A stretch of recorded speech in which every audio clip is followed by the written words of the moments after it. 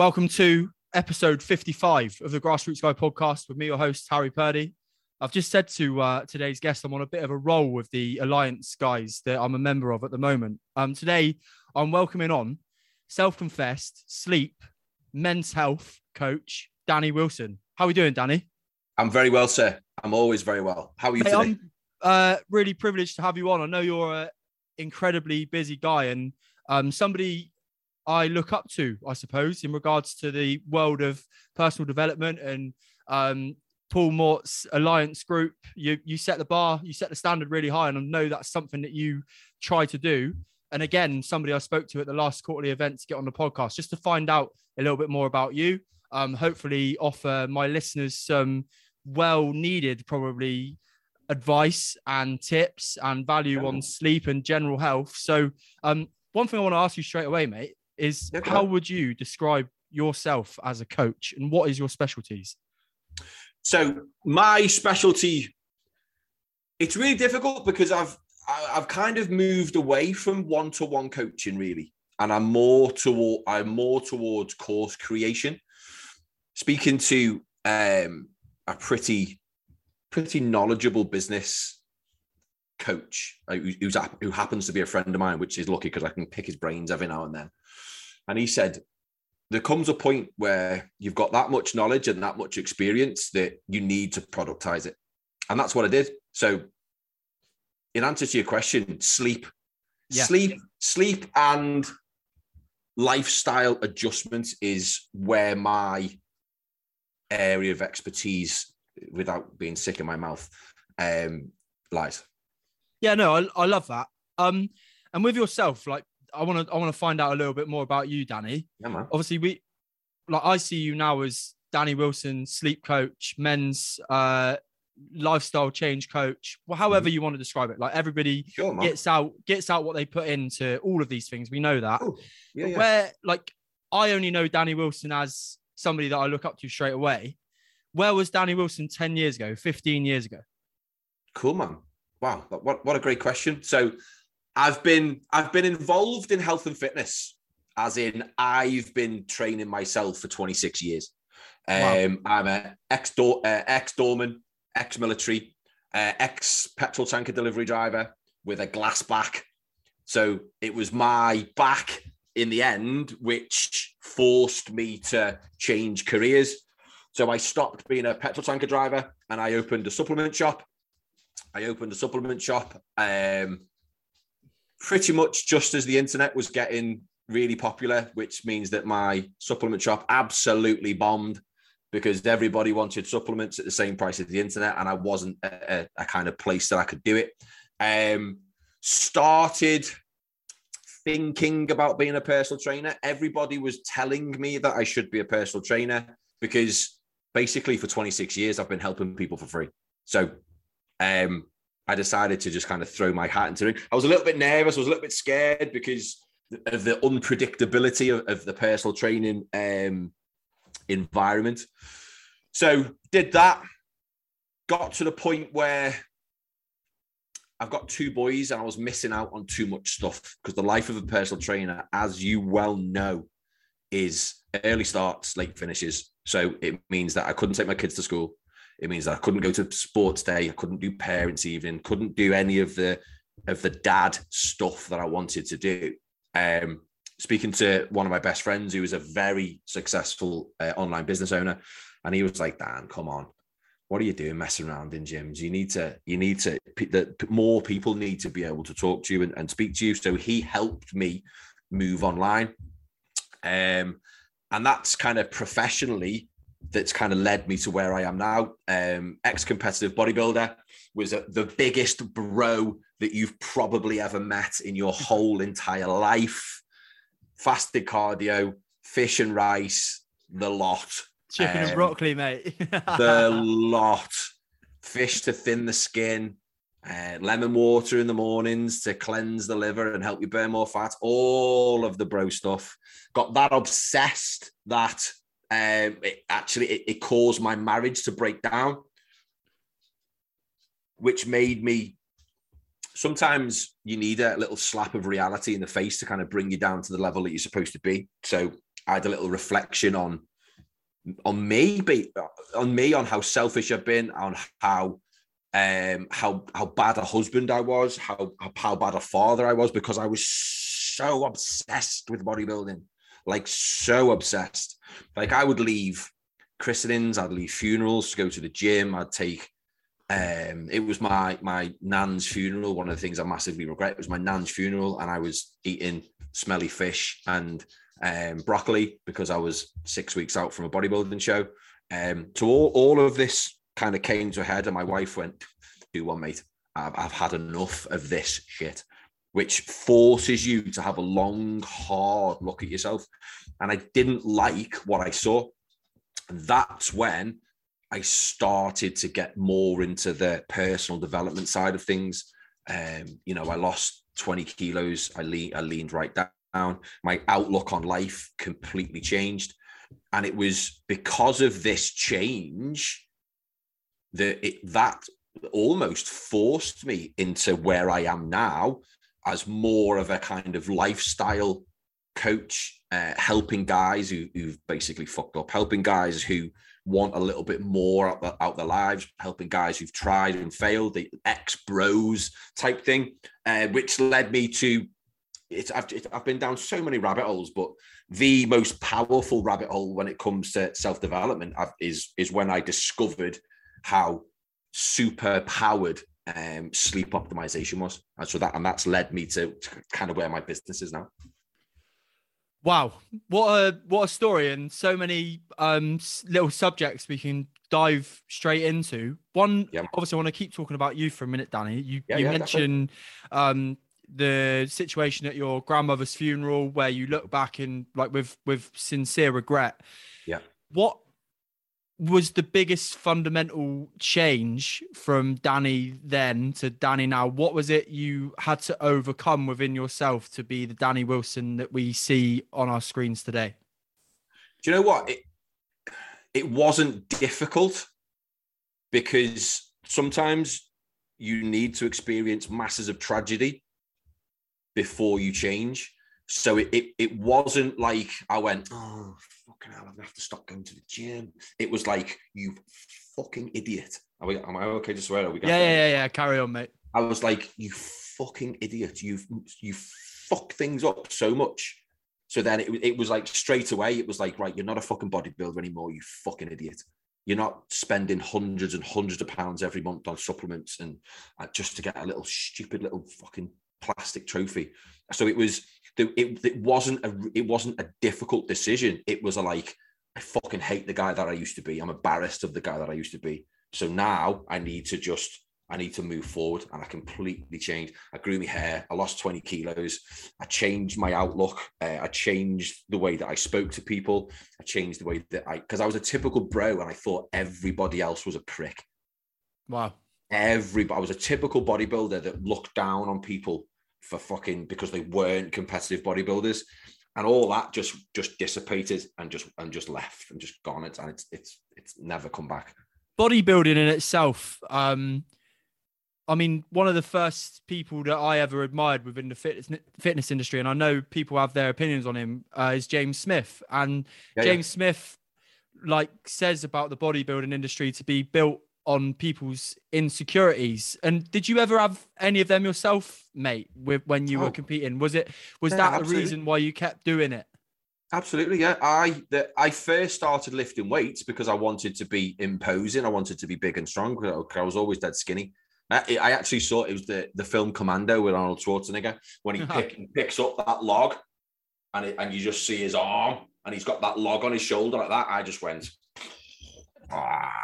that is for me.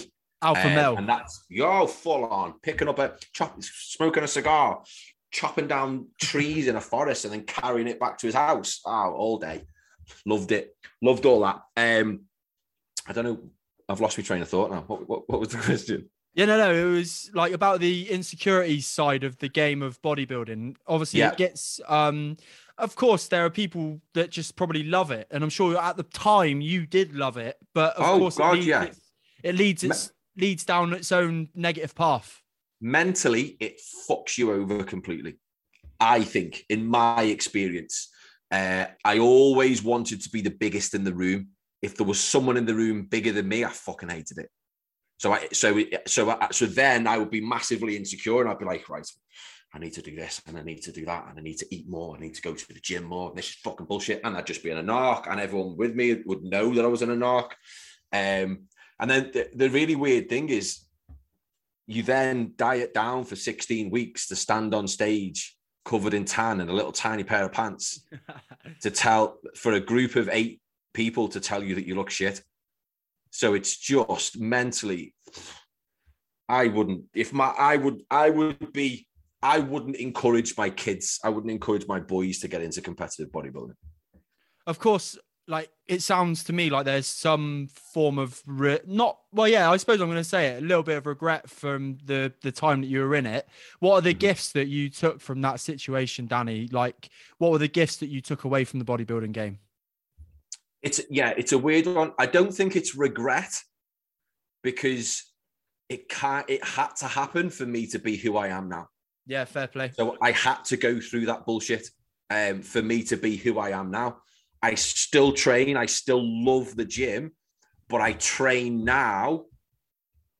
I train, one, to be a shining light for my boys, so my boys know that I'm 45 years old and I'm in better shape than all of their dads. I'm in better shape than anybody in the playground. So I want my kids to go, God, my dad, he leads a healthy life. I eat right. I go to the gym, but I don't go to the gym now to get massive. I go to the gym now for longevity, more for, I want to take my top off and I want to be lean, but I don't go to the gym now and try and eat 8,000 calories a day. And do you know what I mean? I'm not, it's my focus has completely changed. So I don't regret it in that way, because it's kind of built the foundation, because I'm still, fairly muscular. So it's built the foundation that I've got now. So like now I run marathons. Now I'm more into endurance. So people are like, wow, what the fuck is that? He's a bit big for a fucking marathon runner. Oh, yeah. Just run a marathon. What the fuck? So I love that. I love people going, I thought you were a bodybuilder. Nah, just run a marathon. What the fucking hell does that work? Do you know what I mean? I love all that. Yeah, amazing, mate. That's like, I can imagine seeing you finish at a marathon. You get a few strange looks. Yeah, 100%. You mentioned you were in the military. Yes. What did that do for you as a young man, and how did that affect your mindset growing up? So I was in the military for 5 years, from when I was 19 till I was 24. I was in the RAF regiment. Oh, wow. It was a strange time. It almost feels like it's another lifetime away, because it was, I'm 45 this year. So it was 20 years ago. The military life was very different in the late 90s to kind of as it is now. Things that were acceptable, things that weren't acceptable. So when I was in the military, it was tough. We were getting, there was no real health and safety. It was like, and if you back chatted anyone, or if you fucked up, you'd get a hiding. It's kind of not like it is now. So what it did do is it's instilled a level of discipline in me, which probably was why I could kind of stick to diets and stuff when I was bodybuilding. I think it's more to do with the discipline, more to do with the appreciation for working with other guys, living in close proximity, how to treat other people, how to talk up to people, how to talk down to people. I'd say that's what it did to me. Do you have any go-to memories from your time within the military that like summed it up for you? Was there a time in there that you loathed? Was there a time in there that you loved? Was there any tours that? It was, when I was in, there was the only thing that was going off. I went to Kuwait, I went to Kosovo, but nothing major. It wasn't like it was before Afghanistan and before Iraq properly kind of kicked off again. So there's nothing real. Like I said, it's like a different lifetime. Yeah. I sometimes look at photos and I'm like, was that me? Yeah. There's a picture there of me sat on top of a Land Rover in the desert, and it's like, who's that guy? wow, that's just nuts, you know? 100%. So Danny, I'm going to call you a all-round expert within men's health and well-being. Okay. Where do you think modern day men go wrong with their lifestyles at the moment? I think men are too soft. I think men accept too much shit. I think men drink too much booze due to kind of social pressure. I think they eat too much shite, and I think they snort too much coke. I mean, it all fits in with the narrative of like what you put in, you get out, right? 100%. What you eat, what you 100%. watch, what you listen to. Yeah. You mentioned there like booze as being one of the biggest fundamentals, and being a 29-year-old, when I was at my biggest, it was a massive part of my life. Was it ever a big part of your life? And how do you cope with the social pressures of not drinking? Oh, 100%. No, I do drink, but I drink in like such masses of moderation. Masses of moderation, is that even a thing? I understand what you mean. I limit myself massively. I'll give you an example. I was at a wedding on Friday, and I said to my girlfriend, I'm having 5 drinks throughout the day and the night. I'm having 5 drinks. That means I can have a nice time. She's like, well, why have you got to put all these limits on yourself? It's like, well, because I know that I can have 5 drinks and I can have a really, really good time, and I can be okay the next day. If I start having 6, 7, 8, 9, 10, the law of diminishing returns means that it goes from a really good night to a really shit night, because I'll be too drunk, which means that I'll be hungover the next day, which means I won't be a good role model to my kids. I don't think my kids have ever seen me hungover, because I just don't like it. So I still do drink, but if we roll back 18 months, I was probably drinking every day. Literally every day, not to excess, but when you look at the cumulative effect, I was probably we had a beer machine in the kitchen, which doesn't help at all. Was that through lockdown, Danny? Just out of interest. Yeah. Lockdown was like your 5 o'clock pint turns into a 3 o'clock pint, and your 3 o'clock pint turns into a 1 o'clock pint. And then 1 pint turns into 3. And with the beer machine, I'd pour a pint. I'd be making tea for everybody. I'd pour a pint, neck half of it, top it back up again, boom. And it's delicious. It was like better than a pub. It was just phenomenal. The taste of it. But I'd be having 2 to 3 pretty much every night. Wow. And then of a weekend, I might have 4 or 5. And then on a Sunday, I might have another 4 or 5. And it was getting to the point where I wasn't hungover. I was just permanently not at 100%.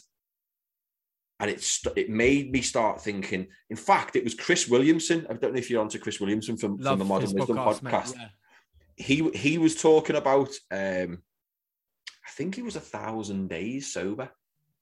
I think. That rings a bell to me as well. There was a video that I watched, and he was talking about, what it's like. And I'm thinking, everything that he's saying there is how I kind of feel now. So I thought, fuck it. I'll do 28 days. I'll do 28 days. I just won't have a drink for 28 days, which I did. And it ended up being 6 or 7 weeks in the end, because I liked it. I liked the energy. I liked not having the fear, not waking up the next day and going, oh, fuck, I've got this to do, or I've got that to do, or I've got a coaching call to do, I've got a podcast to do, and not give it. I couldn't give my 100%. So I did 6 weeks, 6 or 7 weeks, I think it was. And that little stint there, it completely and utterly reset my relationship with booze, like totally. So I would go, I'd have, like, if we went out for a meal on a Saturday night, I'd have 4 or 5 pints, 6 pints. Now I go for a meal, I might have 1 pint, or I might have, we'll go out on a Sunday, I might have 1 or 2 pints. Whereas up until I did that little, almost like a reset, I would happily, no problem. I'd have 5 or 6 pints, and I'd have 1 or 2 pints, and I'd be like, right, now I'm feeling it. Whereas now I can enjoy 1 pint and go. Do you know what I'm saying? So yeah, no, I resonate with you 100%. Me and my partner have a little, like, I don't mind having the odd 1 or 2 drinks at home on a Saturday night, whereas she would rather not drink if we're not going out and have a lot like on a night out. And don't get me wrong, like I can do both still. But I know that if I do have more than that 6 number that you're talking about, you know that the next day or 2 days, or even on a worst case, booze up 3 days, you're not at your optimal self 100%. Picking up on another one of your points that you made regarding like where modern day men potentially go wrong is you said the words too soft. Now I know we're in an era where some people will listen to you say too soft and go and like maybe as well like 2.5 years ago, Danny, I would have been like too soft, slightly harsh, mate, you know what I mean? What do you mean by that? It's interesting that you've just said that, because it does certainly seem that you can't talk about this kind of stuff. You can't. And I'm not saying man up. What I'm saying is stand up for yourself a little tiny bit. Yeah. Set yourself some harder boundaries. Don't get pushed about. Make strong decisions. From what I can see, we're all guilty every now and then. I do it sometimes with my girlfriend. I was like, yeah, whatever you want to do, babe. We're all guilty of not being able to make strong decisions. And it's not making those strong decisions which forces you into, you get complacent. And before you know it, you're having 2 or 3 takeaways. You're having, you're boozing and sniffing every weekend. You kind of, I'll go to the gym tomorrow type thing, because you just become massively complacent, because you lose the ability to make strong decisions and hold yourself to a higher level. You've only got to look around at the way that a lot of men don't seem to really be bothered about the way that they dress, about the way that they hold themselves, the way that they speak to people, the way that they let other people speak to them. So it's not a case of man up. It's a case of being able to set strong boundaries and have the confidence to enforce them. I think a lot of the times when men set strong boundaries, when they make strong decisions and they say no, the whole toxic masculinity comes out. You can't talk to me like that. Why are you being like that? It's like, I'm not being a dickhead. I'm just telling you that this is what's happening. Does that make sense? Yeah, 100%. And one of the fundamental things, and look, don't get me wrong, I'm not perfect with it, but there is so much value and so much benefit from saying, even to your wife, girlfriend, partner, whoever it may be, no, every now and again. Even your parents. Oh, do you want to, like, can you come over and see me today? You've got a stacked diary. It could be the one thing that, like, stresses you out in the day, you know what I mean? You'd stretch yourself too much, and saying no, can we do another day, may actually save your energy, look after yourself a little bit more. And I totally agree with you. There's the book Essentialism. Have you read it? I've got it on my Kindle. I've got about 9 books on the go on my Kindle, because I'll read a book. Like, if I hadn't have read Essentialism after this, I'd have gone, I'm going to go and get Essentialism now. And I'll start reading that. But yeah, I've looked through it. It's a good book. It's all about stripping things right down, isn't it? To the essentials, the bare bones of what you need to do, which I absolutely love. 100%. And I think, don't get me wrong, and I mean no disrespect to the author of the book, but basically it's a long way around just saying no to things that actually aren't that important. Like, do you need to go to a meeting about a meeting at work? Can you tell your boss that actually you don't need to be at that because you've got some other priorities to do? Yeah. Or, for example, for you, Danny, you miss like you gave up bodybuilding. Did you really need to be a bodybuilder? The answer was no. Did you need to keep your fitness up? Yes. Did it allow you to spend more time with your lads? Yes. So where did you get more value? Well, it was actually away from the bodybuilding. So I think it's a real insightful way of looking at it. And then just finally on your points regarding where modern day men go wrong, which you flagged up, and I think it's a massive. I've said this on this podcast before, and I'm sure people say maybe they think of me as boring, but I don't care. The drugs culture in modern day society in general, I think, is scary. It's ridiculous. They say, like, I'm making this up on the spot. They say you're never further than, what is it, 6 foot away from a rat. I think you're never further than 6 foot away from a bag of cocaine these days. No, and it's do you know what? I think it's scary. I've got 2 boys. My boys are 13 and 8, and it's not going to be long before my 13-year-old. Maybe I am being naive to think that he doesn't have friends that have experienced stuff like that. But it seems to be getting younger and younger and younger. 100%. They know about stuff. And it's like, I know that when I was 12, 13, 14, I didn't know what any of that was. But it seems to be now that whether it's social media, whether it's like kind of TikTok, Instagram, that kind of thing, whether it's YouTube, obviously, you know, I keep saying I'm 45. It's actually mad. I can't believe I am. But when I was a kid, we didn't have phones, didn't have access to the internet. Well, there fucking wasn't the internet, you know. It's go back to bodybuilding. When I was bodybuilding, when I first started, the only information I could get was reading Flex magazine from about 3 months ago in the gym. There was no internet and all that kind of stuff. So I think kids, boys, men, they have access to all this information about drugs and that kind of thing. So it's everywhere.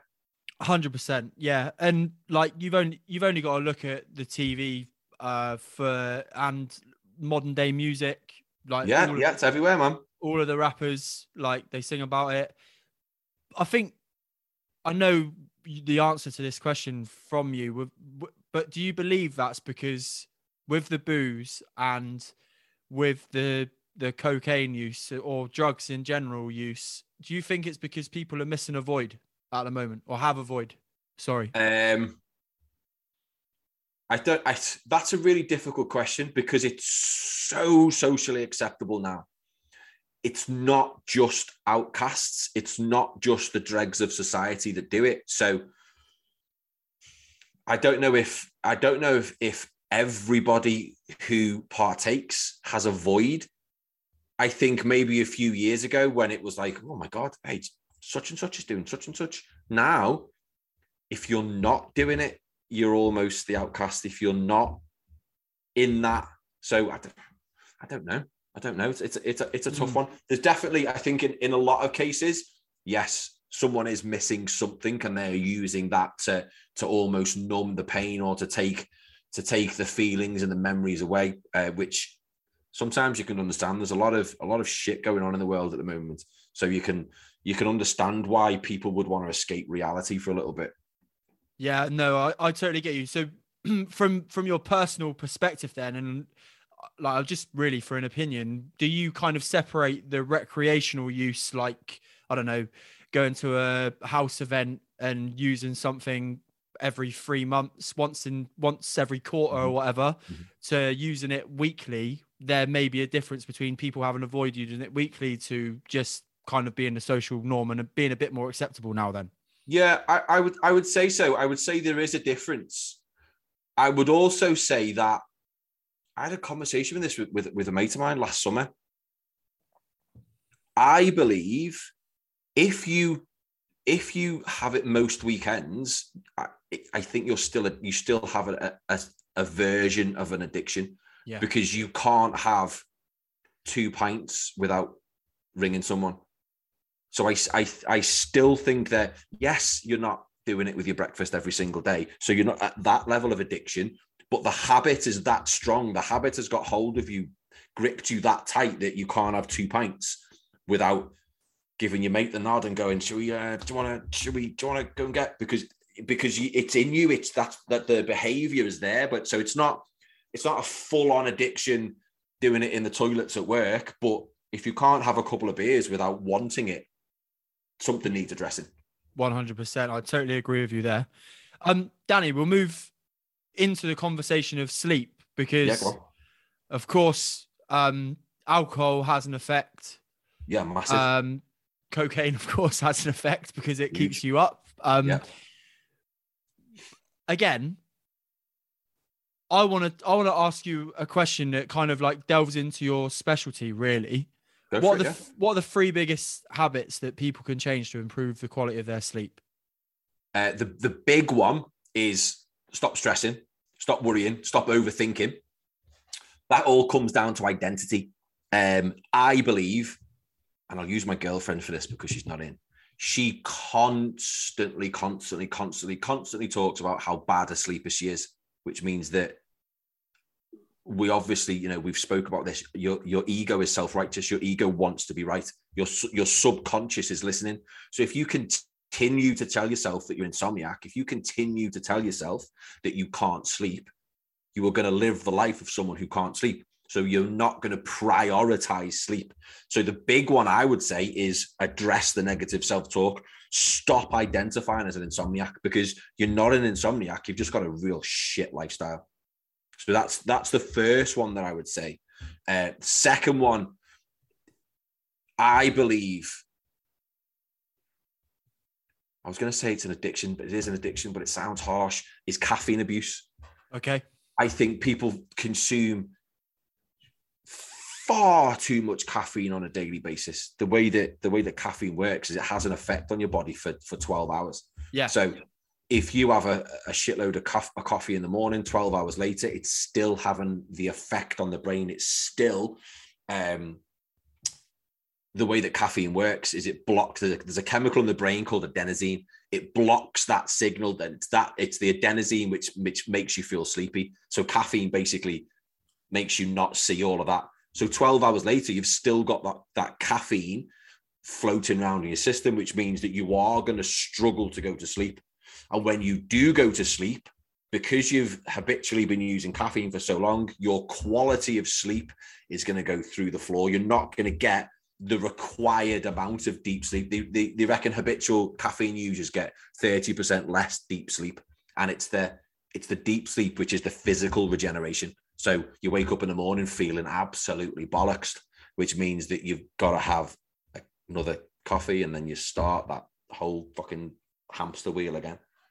Yeah, I remember having Nick Littlehales on here in my early podcast days, and it's something about 50% life. It's got a lifespan, right? Caffeine, like even 12 hours later, that there will be some percentage you've got a half life and a quarter life. So your quarter life is the big one, I think, for us. Well, I say for us, I don't have caffeine past 9 o'clock in the morning. Oh wow! So I know a lot of people will. Oh, I don't have caffeine after 2. I'm like, well, that's still going to kick you in the dick. That's me. Listen, I don't have a monster after 3, so we'll let it clear. Like, it's a story that you're telling yourself. Yeah. So you've got your half-life is the time it takes for half of the substance to be metabolized and got rid of, and then the quarter life is obviously the time it takes for there to be still a quarter left in your system. So the way that I describe it, if you have 4 cups of coffee at 9 o'clock in the morning, at 9 o'clock at night, it's like having a cup of coffee. Does that make sense? Because it does. You've got a quarter of the original dose. But the thing is, you might have 2 coffees in the morning. You might have another coffee at 11, and then you might have another coffee at 2. So then you've got the cumulative effect of all of that caffeine is still having the effect on the adenosine in the brain. So, and it's like, again, I spoke about this on a podcast, and my mate Rich was saying it's such an innocent drink. You know, your nan loves a coffee and a cake, so we don't think of it as what's the word I'm looking for? Delirious. whatever the fucking word is. You don't think of it of it having a bad effect on you because my nan drinks it, my auntie drinks it, get lost. She has a coffee cake and a coffee at dinner time. So you don't associate it with being bad for you because it's quite an innocent drink. So I think that's absolutely massive, huge. I've always thought of this, and I'm sure I've heard this before somewhere else. It's almost like repeated information I've listened to. But if caffeine and alcohol was created tomorrow and went through all of the scientific procedures before it went onto the shelves and stuff, and before all of the governments and the taxmen knew that it could make them billions of pounds, my question is, would it even be sold legally? Probably not. It is incredible, isn't it? When was it? I mean, going back to the conversation of alcohol, this weekend just gone. That's right. I'd literally had I had 2 glasses of wine or Prosecco and a bottle of beer. I knew 100%. I'll tell you when it was. No, it was I went to London to watch the cup final and got home later than normal. So that means my sleep was 2 hours. I went to bed 2.5 hours later than I normally would. Yeah. And I had 3 alcoholic drinks in the day. And wow, what a difference to habitually going to bed at 10:30 and going to sleep, body knowing I was shutting down, to getting home. You then have the guilt, don't you, of not making your normal bedtime. You then have the thought going through your head, is the alcohol going to affect my sleep tonight? And then before you know it, you're not going to sleep for another hour. No, because alcohol. So we've got caffeine affects your body's ability to generate deep sleep. Deep sleep is the physical regeneration, physical repair. Alcohol affects your body's ability to generate REM sleep. So alcohol inhibits the body's ability to generate REM sleep. And it's REM sleep, which is where we repair emotionally. We make sense of things that have happened throughout the day. So if you combine, you're drinking too much caffeine. 1, you're telling everybody who listen that you're an insomniac when you're not. 2, you're consuming too much caffeine. And 3, you're consuming too much alcohol. So you've got the caffeine is kicking you square in the dick when it comes to generating deep sleep. So your physical repair, your physical regeneration, probably why you're not seeing the results that you want in the gym, because your body's not getting that nourishing deep sleep. And then you're narky and you're horrible and you're shouting at everybody all the time. You're crying and you're emotional because you're not getting enough REM sleep. So the caffeine's doing that and the alcohol's doing that. So, and it's weird because everybody uses alcohol as a sedative. Oh, just have a little nightcap. I'll just have a little nightcap. And it's the exact opposite. It kicks you square in the dick. 100%. So for Danny Wilson's coaching, then we've gone through all of the things that people do wrong in regards to their poor quality of sleep, drinking too much caffeine, drinking too much alcohol, potentially ordering a bag after 2 pints at the weekend, not sticking up for themselves with whoever it may be, and being too soft.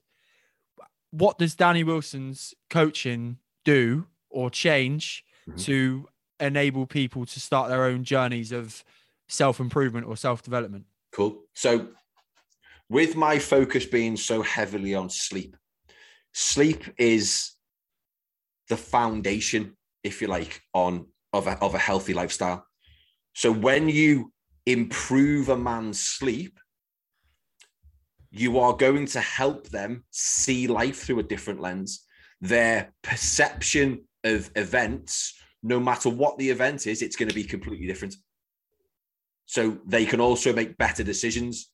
And it's if you think back to the majority of shit decisions you've ever made in your life, they've more than likely followed a bout of shit sleep, because you become lazy. You just want the easy way out. You choose less than perfect kind of food choices. You don't go to the gym. You're not as active. You shout at your kids a little bit more. And then cumulatively, the effect of this just adds up to a really shit life.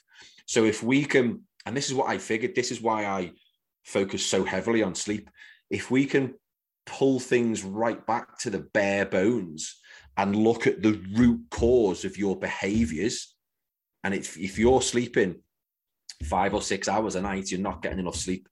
And then the effect of that cumulatively is you're not getting the deep sleep, you're not getting the REM sleep, you're not putting yourself in a position to make the right decisions.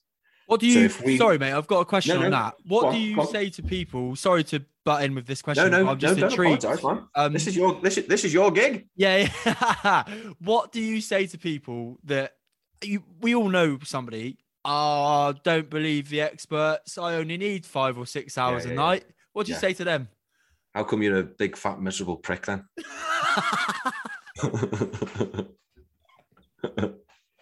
Fair enough. Usually. Carry on. So that is a very popular belief. It's really weird because humans are the only species on the planet that actively choose to reduce their sleep. If we didn't need sleep, we wouldn't we're evolved that much now. We've not got tails. We don't live in trees. We've evolved that much that we wouldn't still need sleep. Yet here we are needing 7 to 9 hours sleep every single night. The likelihood, actually got this off Chris Williams as well, which was quite an interesting fact. I can't remember who he was talking to. The likelihood of you being able to function optimally on 5 or 6 hours sleep is the same chance that at some point you're going to get hit by lightning. You can't. And everyone quotes Margaret Thatcher. Everyone's like, oh yeah, but Margaret Thatcher did. I'm like, listen, Tommy, you're not Margaret Thatcher. You're not. She possibly had a genetic mutation, which means that she didn't need as much sleep as other people. And she was a miserable bitch anyway. Yeah, there you go. Let's discuss that then. Yeah, but it's generally the people that say, oh, I don't need that much sleep. You kind of you peel back the onion skin a little tiny bit, and they're a little bit overweight, they're a little bit stressed, the relationship's terrible, they're always getting injured.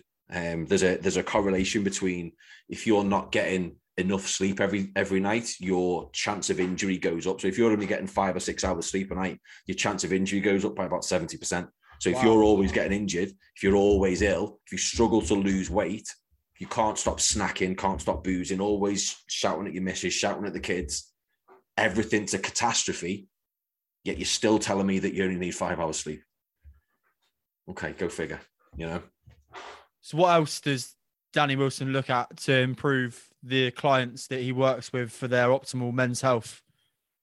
So it's really cool because once we've got sleep sorted, it's almost like everything else just falls into place. Because they are sleeping 7 to 9 hours, their want to snack generally goes down. Their want to train generally goes up. Their outlook on life completely changes. So once we are at that level, if I then start suggesting certain lifestyle changes when it comes to what time you're going to get up every day, what you're going to have for your first meal every day, how much water you're going to drink, are you going out this weekend? It all starts to kind of, the decisions they make are in line with the person who they say that they want to be. So they stop talking a good game and they start actually putting into practice. They have, 3 to 4 meals with a good amount of protein. They start to snack less. They start to drink less. It all falls into place. And then it depends. From when I was coaching people one-to-one, it would depend on what their specific goal was, and then we could kind of, you give them what they need to get them what they want. So fix the sleep issue, pull it right back, get them sleeping 7 to 9 hours of quality sleep. Because I think a lot of people think that time in bed equals time asleep, and it doesn't. If you're looking at getting 7 to 9 hours sleep, you need to be in bed for 8 to 10 hours, because you're not asleep for the second you get to bed and the second you get up. Even though sometimes you think that you've had a really good night's sleep, you haven't. It's called sleep efficiency. Most people have about a 70% sleep efficiency. Yeah, I don't know how accurate the Fitbit sleep efficiency tracker is, but mine varies so much between sort of 75% to high 80s. Very, very rarely do I ever see it in the 90s. Yeah. And I assume that's because I am drinking caffeine up until 2 p.m. I am probably not going to bed early enough, even though, again, like I say, like I'm in bed by 10:30 every night. But really, if I'm getting up at 8 o'clock every day or 7:30 every day, that's, to be fair, that kind of works out all right. So I will leave that bit. But I get where you're going. Like without the nitty gritty percentages, you're not going to hit those 90%, are you? Oh, absolutely not. Because so what generally happens is people scroll on social media while they're in bed. I don't know if you do. I don't know if you want to confess, my child. Do you know what?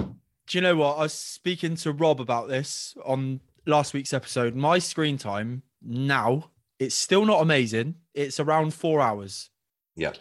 But weekly, it's going down, down, and down. It's one of the things I've kicked. Yes, my phone is still by my bed because I have an alarm and my ears are shit. So, like, I need it close to me, otherwise I won't wake up. Get a £2 alarm from Amazon.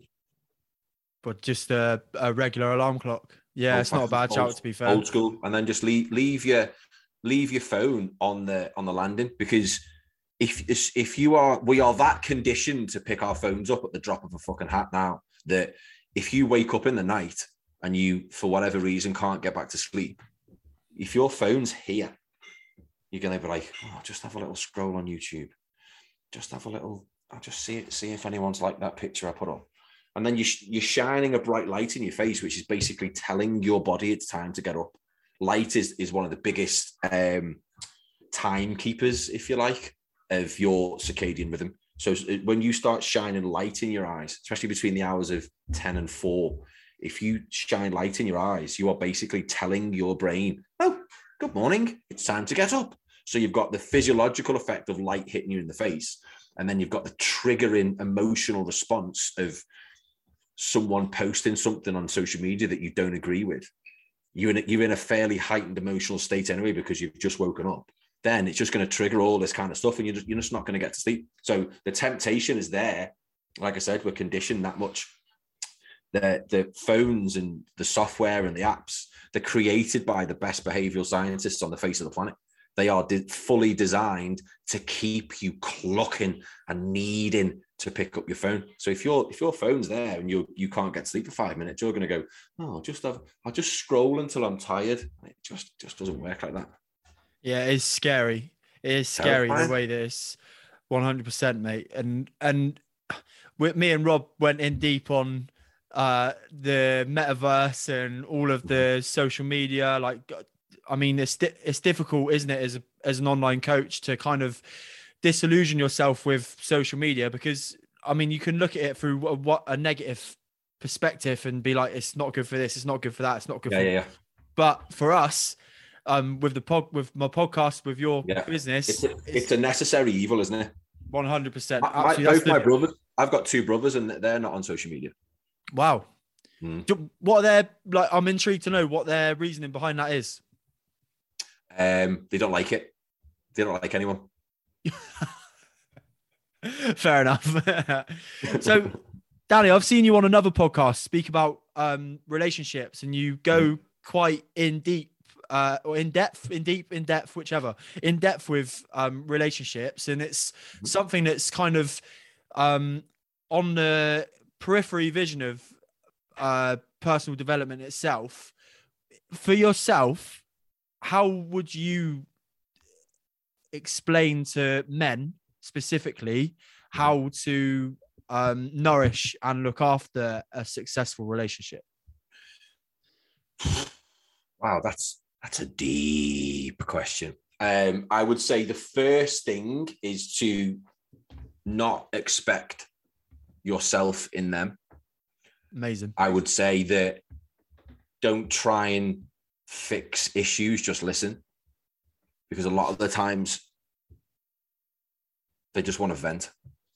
And when you start, because it's the masculine energy inside you is trying to fix things, is trying to solve problems, because that's what the masculine does. The masculine's a problem solver. So it's your first reaction to start offering solutions and offering problems, and that never really goes well, because it's just like you just put your nose in, aren't you, really? Yeah, and you're offering your solution to somebody else's problem. 100%. which if it's your problem, yeah, fair enough. And it's an uninvited solution. Yeah. So I don't think that's never a good thing to do. But I think they're the big ones. Don't expect yourself in them, and don't try and solve all their problems. Do you think it's an unhealthy habit to offer advice when it's not asked for, Danny? Yeah, 100%. 100%. Because you look like a dick. You look like you believe that you know more than that other person. And I've done this a million times on social media. Someone will put a post up, and I'll go, "Oh, why don't you do this?" And they're like, "Fuck off!" And it's like, it's not that easy. No, it's not like, yeah. And I mean, where am I? It is harsh, and it can be deemed as like me feeling or thinking that I'm above people. Mm-hmm. But unless people want to take your advice by asking for it, no matter who you are, because you've only got to look at like Paul, for example, or let's pick a massive influencer, like on a good level. Let's just say James Smith, right? James Smith's got 1.5 million people or whatever it is that follow him. Let's say that means that there are over 8 billion people on this planet that, or maybe not that many, but overweight people on this planet. Let's say 2 billion people on this planet that are overweight. They have access to James Smith's like website, calorie calculator, that have chosen that they don't want to listen to him for his help. Mm-hmm. And I think that's like when you look at it from that perspective, when it's you and your partner in the room, it just shows, doesn't it, that actually don't expect you from them, and your advice, wait to give it until wait till you're asked. And it's the same as social media. No one goes on social media. No one puts a question on social media who actually wants the answer. They don't actually want advice. They just want their version to be validated. That's what I've found, that someone will put a question up. Can you just tell me if this, that, and the other? All they're doing is validating their own behavior. They know the answer that they want to hear. And most of the time, you haven't got that answer. Your answer, your rational answer, is not the emotional answer that they want. I'm not going mad. Go, oh, why don't you do this? And then it's 100%. If you saw me waving and I'm not going mad, my other half just walked in. I figured. I figured. So we're coming to the end of like what has been a podcast full of value again. An incredible chat. But overall for you, Danny, I did the same. I'm going to ask you a similar question that I asked on the previous podcast, if you don't mind. Of course. The top 5 things in general that you do to look after your own mental health and general health and well-being. Okay. So the first one, which drives my girlfriend bananas, is I go to bed at the same time every single night. Obviously, when I say every single, we went to a wedding on Friday and I didn't, but 9:15 every single night, without fail, I'm nudging and going, can we go to bed? Are we going to bed? It drives her mad, but I do it every single night because I need to. I need that uniformity. I can't get the words out today. Conformity. I need that. Yeah, I need that conformity. I need that rigid schedule. So because I go to bed at the same time, I pretty much get up at the same time every single day. That, to me, getting up at the same time every day is absolutely imperative to having a successful day, to living in alignment, if you like, with the person that you want to be.